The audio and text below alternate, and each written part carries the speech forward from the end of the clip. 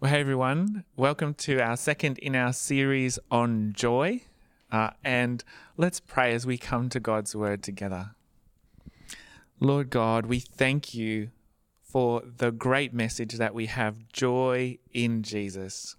Lord, we pray that as we look at your word today, you'll help us to know how we can experience this joy through whatever we're going through, hard times or good times, what may come. And we ask this in Jesus' name. Amen. Well, what brings real joy? What robs you of joy? Welcome to this second half of our mini-series on joy. And last week, Wayne helped us look at this objective foundation of our joy in Jesus, how it's founded on what God has done for us in the past, in looking back and looking forward to what God will do in the future. Those promises in Jesus. And today I ask the question, well, how do we experience this joy in our everyday life? On Monday, just past, ABC Australia reported that there's been a sharp increase in the use of antidepressant drugs this year compared to last year. Dr. Michael Clements said that it's the stress of the pandemic that is the main factor. He says the financial stress, the homeschooling, the worrying about whether you had a job or, as a business owner, whether you could pay your staff. There's an awful lot of reason to be stressed at the moment. We've all lost closeness, we've lost warmth, we've lost spontaneity and friendship. We're more isolated, and many of us are more stretched as well. And our normal everyday lives have become injected with this new base level of risk and concern that wasn't there before. You know, even apart from COVID, life is hard. At the best of times, life involves unexpected challenges, griefs, disappointments, hurts, and failures. How do we have joy through all of these kind of experiences that are part and parcel of life in our broken world? Well, most of us probably won't need prescribed medication, and doctors will be rightly cautious about going down that path. We all feel the pandemic pressure, the COVID fatigue. I want to say at the outset of this talk that if you're suffering from ongoing anxiety or depression or other issues like that, please do reach out and seek help. A good GP, counsellor or psychologist working from a Christian worldview can be especially helpful. But this talk is a general talk for everyone, and so I hope that no matter where you're at, this talk is going to be helpful for you. We need to rediscover joy. We need to rediscover joy. And I think this was something that was on my heart before COVID, seeing how harried and pressured life can be. And even more so now with what we've been going through in Australia and in Sydney. But I guess around the world, things are much worse than we have it here. So what we're feeling is maybe small compared to what some people are going through. How do we experience joy in troubled times? Philippians 4 gives us an answer. We experience joy in troubled times by actively celebrating the joy of God. We experience joy in troubled times by actively celebrating the joy of God. Read with me in verse 4. It says, "Rejoice in the Lord always." I will say it again, rejoice. It's a call to celebrate, to take that joy of God and celebrate it. How do we do this, though? You can say, that's still a bit vague. Well, thankfully, it breaks it down into 3 ways that we can celebrate this joy of God and bring it into our everyday experience. Firstly, we celebrate the joy of God by being close to God. Check it out there in verse 5. It says, "Let your gentleness be evident to all. The Lord is near. The Lord is near. Those are beautiful words. I want you to imagine two lovers looking into each other's eyes, gazing into each other's eyes, and they feel that love and connection. They are right there with each other, so close. They're going to have that joy. Or imagine a baby looking into their mother's eyes, feeling that closeness, that love, that everything's all right. It's like that with God. When we are close to God, we experience the joy of God. It's interesting here too that it says, let your gentleness be evident to all. This is talking about humility, a reasonableness, a quietness. There's no pride here. There's no ego. There's a stillness that joy can come in. When all of our other concerns and even our own ego are put aside and rendered nothing in comparison to just that joy of being close to God, the Lord is near.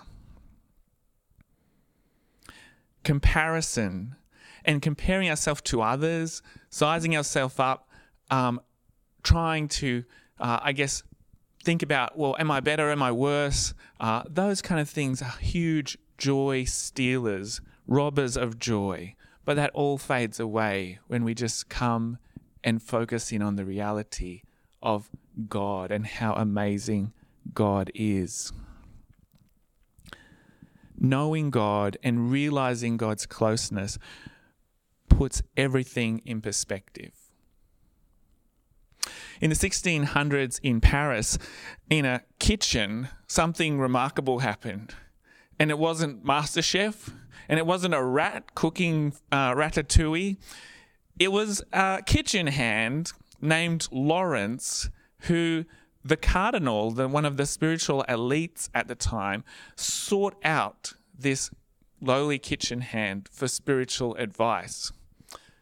Since then, Lawrence's notes, conversations from him have been published under a title of Practicing the Presence of God. 400 years ago, and we're still reading his words today, the words of this kitchen hand. What was so significant about this? Everyone around Lawrence had noticed this joy that he had, whatever he was doing, and they asked him the secret of his joy. They said it was a palpable joy. They could feel it. Everyone just being around him felt encouraged. And what he talked about was that he could be as full of joy, peeling the potatoes, getting yelled at by an angry chef, whatever he was doing in this. It wasn't like MasterChef either. It wasn't some like a fancy restaurant he was cooking in. He was just doing this very humble job. He said, I can have as much joy in this circumstance as I could on some great spiritual retreat, just because I know who I am, why I'm doing this, just because I have this relationship with God. So it's really beautiful if you hear him talk about it. He recounts just this, if I'm doing well, I thank God for it. If I make a mistake, I apologize to God for it, and this relationship with God that he has. If you know God, and you know God has loved us so much in Jesus, God's amazing grace to us in Jesus, then you have this true joy, and you can experience it now no matter what. One of my daughter's names is Meredy. Meredy means joy. Her second name is Anna, and Anna means grace. And so the story of Meredy's name is joy at God's grace. That's why we named her that, because when you experience God's grace, you have joy. If you know the good news of Jesus, you know that God has adopted you as his own child, that God is always with you through everything, and you can trust him no matter what. God has you here and now, in this place, in this time, for his good purposes. God has numbered every hair on your head. God knows when each one falls. God will never leave you or forsake you. God cares for you. And even when we face death, we know that in Jesus, it's just a doorway to eternal joy and peace with God. What a cause for joy now. And we experience this by learning to live in the reality of who God is, remembering that reality through our life. How do we do this practically? Well, like Brother Lawrence experienced, like Paul experienced, who was, I guess, the ultimate example after following after Christ of experiencing joy through hardship. We do this through prayer. Paul goes on to explain this in verse 6 and 7. Do not be anxious about anything. Anxiety, worry, fear, other joy killers, right? Do not be anxious about anything, but in every situation, by prayer and petition, with thanksgiving, present your requests to God, and the peace of God, which transcends all understanding, will guard your hearts and your minds in Christ Jesus. That's an amazing truth, isn't it? Prayer is an amazing thing, and it works because God is real and because God does two things as we pray. God changes things as we pray. God changes circumstances.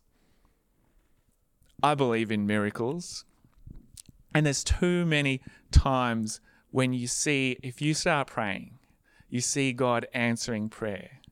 There's too many times for this to be coincidence, for billions of people around the world to believe in this and to see God working in this way, that God changes things when we pray. And God says in his word that he'll do that God answers our prayer. It doesn't mean he'll answer every prayer, everything the way we want it to, but God does change things as we pray. God works. Secondly, God changes us as we pray. God changes us. As we pray, God works in our heart, God works in our mind, God brings his comfort, God brings his assurance, God transforms us as we are committing ourselves to him in prayer, talking to him in prayer. And that's that relationship with God, isn't it? So, you know, the ultimate miracle of prayer is when we pray perhaps for the first time and we are born again, someone being brought from death to life, from being bondage to freedom. Just as God can work to save us, God can work to bring us his peace. And you know, coming close to God, that's where it starts, with that first prayer. And if you've never prayed that prayer, then you might like to pray that prayer. Something like this.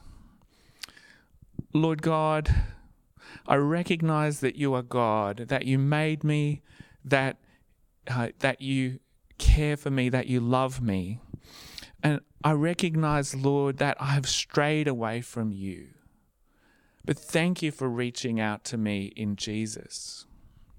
Thank you that I can know you and the real purpose and peace and joy that you give. From this moment on, Lord, help me to live for you. Amen. That kind of a prayer, if you've never prayed it, is a step towards knowing God, reaching out to God who reaches out to us in Jesus, and accepting the gift, the grace, the free gift of life and joy and hope that he gives. And God invites us into a life of continually walking with him through prayer, to live every moment with him, remembering that he is with us. maybe pouring out our heart to him in grief and anger, bringing to God our silent screams of pain and brokenness, acknowledging our shame and our failings, asking God for forgiveness, for freedom, for peace, for healing. Prayer might be pouring out our thankfulness and gratitude for God's goodness and gifts and the good news of Jesus. Bringing to God the needs of the world, our leaders, our family, our friends. Asking for God's blessing and help in our work, in our family, in our relationships. Or just being with God and knowing his love and thanking him for that. Prayer is for every situation, and prayer is the key at the moment of being saved by God, and prayer is the key for walking with God through life. So that's point one.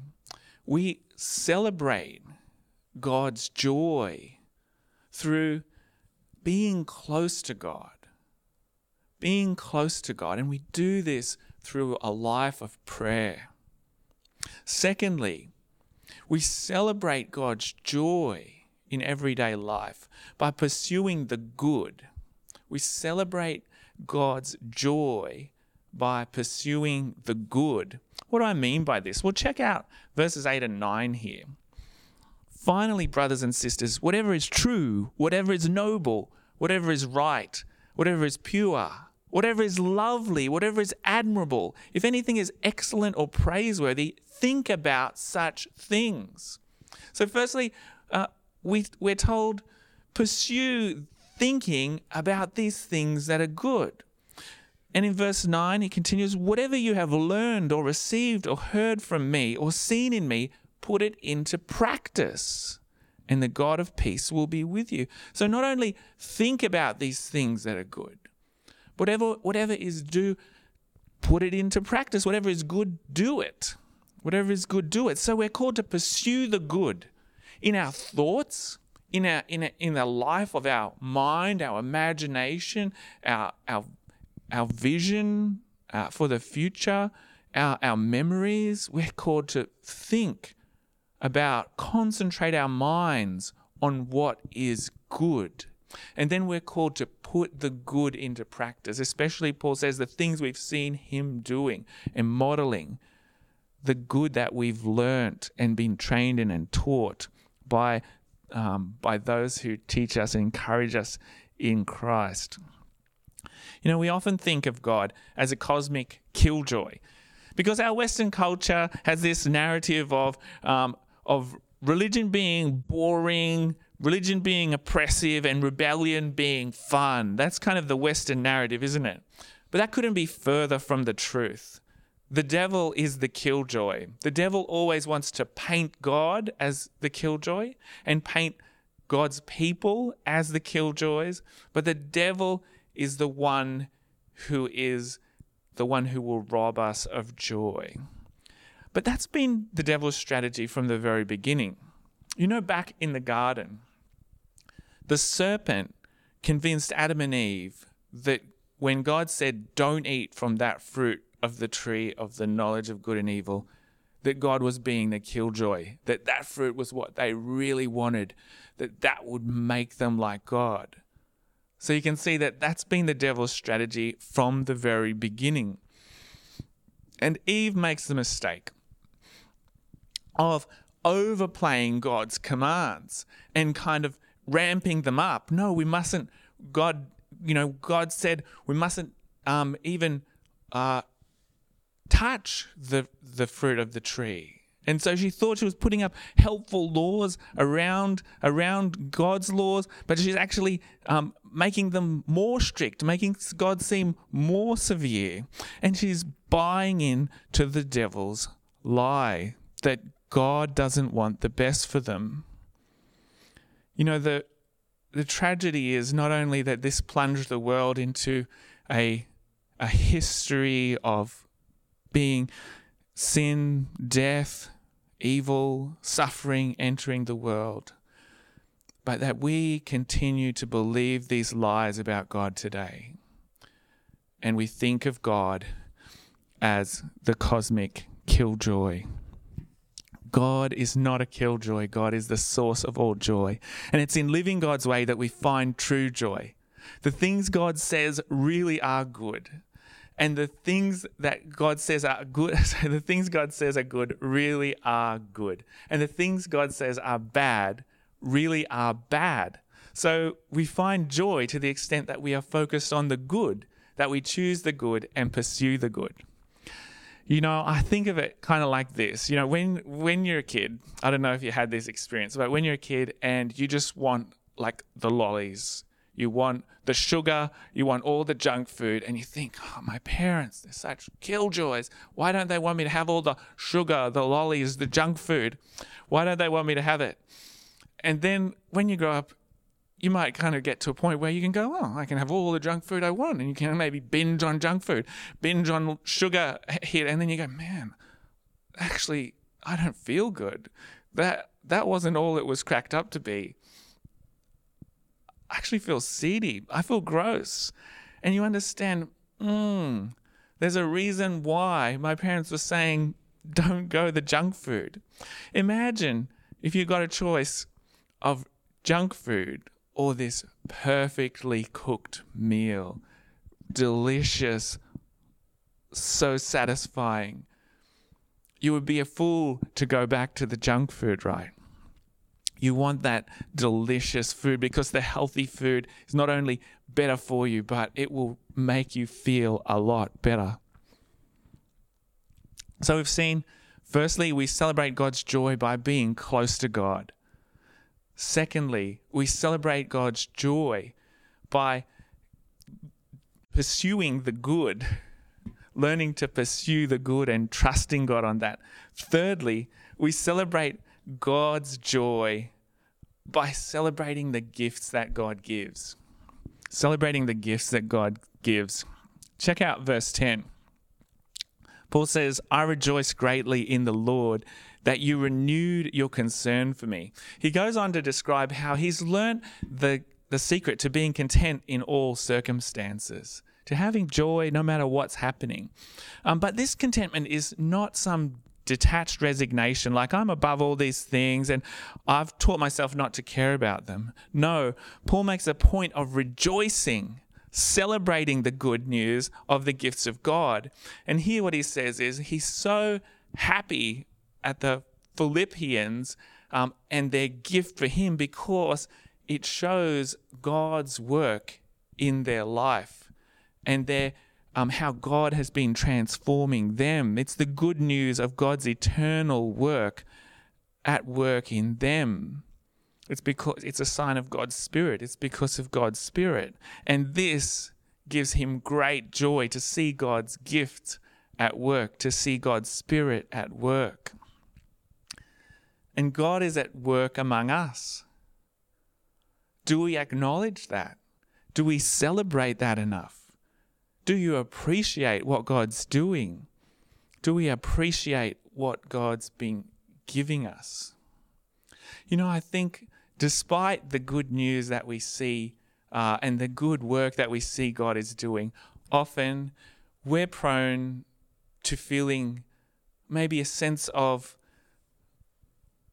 grief or a sense of mere duty. God's word calls us not to stop at feeling grief, feeling mere duty, but to go on to celebrate and rediscover joy. You know, I think sometimes we tell ourselves, the truth came to set us free. Like Jesus says, the truth will set you free. But we say, the truth will set you free, but first it will make you miserable. That's kind of what we believe, isn't it? Okay, it will set us free, but first it will make us miserable. We think that living God's way will be a pain, that it will be miserable. But that's not the truth at all. That's a lie that the devil would tell us. You know, I think about it like this. Imagine someone has gone to the great expense to shout you out to a meal at a restaurant.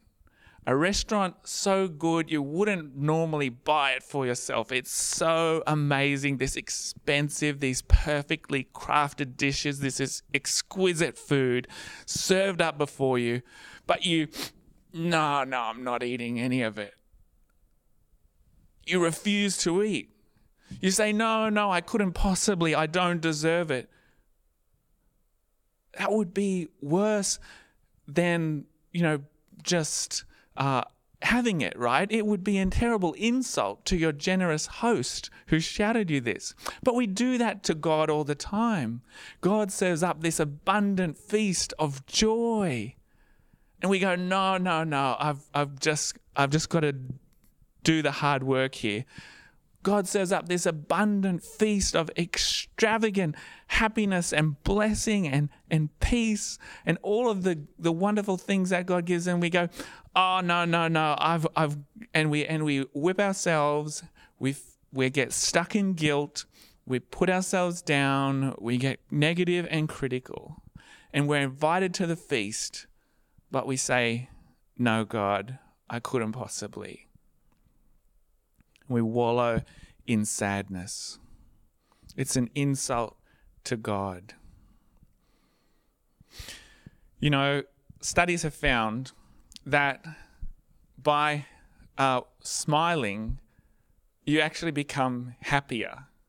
That's weird, right? You would think, wait a minute, I thought you could get happy and then you smile. But apparently it works the other way around. People who smile become happier. Something about just smiling will start to make you happy. And sometimes it's like that with joy.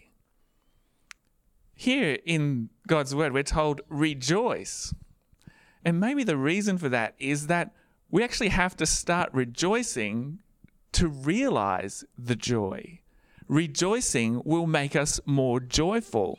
We talk about the sacrifice of praise. The Bible says, bring a sacrifice of praise. Sometimes we don't feel like being joyful, but sometimes we just got to take that step and go, I am going to celebrate this. I am going to be joyful at this. And that will change us and actually help us to experience this joy that maybe before that we didn't even realize. Sometimes we're not feeling it. But feelings aren't the thing that we need to trust in. If we put these things, you might have seen this diagram, that there's an engine for a train. If you put these things on a diagram of a train, there's an engine of a train. And the engine is faith. And then this is a steam train, it's burning coal, and the coal car of the train that's fueling the engine is the facts, right? So our faith in God is fueled by the facts, the objective truths. And where are the feelings? They're the carriages coming behind the train. If you start putting the carriages before the engine, you're going to have problems, right? Because the carriages have got nothing. They just come along after. And it's like that with our faith, the facts and the feelings. Our faith is fueled by the facts, the reality, the objective reality of who God is and what God has done. And the feelings come after. So we start rejoice, appreciate the joy of the facts, move forward in faith, and the feelings will follow. Isaiah 61:1 says, "The Spirit of the Sovereign Lord is on me, because the Lord has anointed me to proclaim good news to the poor, to bestow on them the crown of beauty instead of ashes, the oil of joy instead of mourning, the garment of praise instead of the spirit of despair." Let's celebrate what God has done for us in Jesus. Let's rejoice greatly for our church family. Let's celebrate every good and perfect gift that comes from God, the extravagant, abundant, overflowing goodness of God.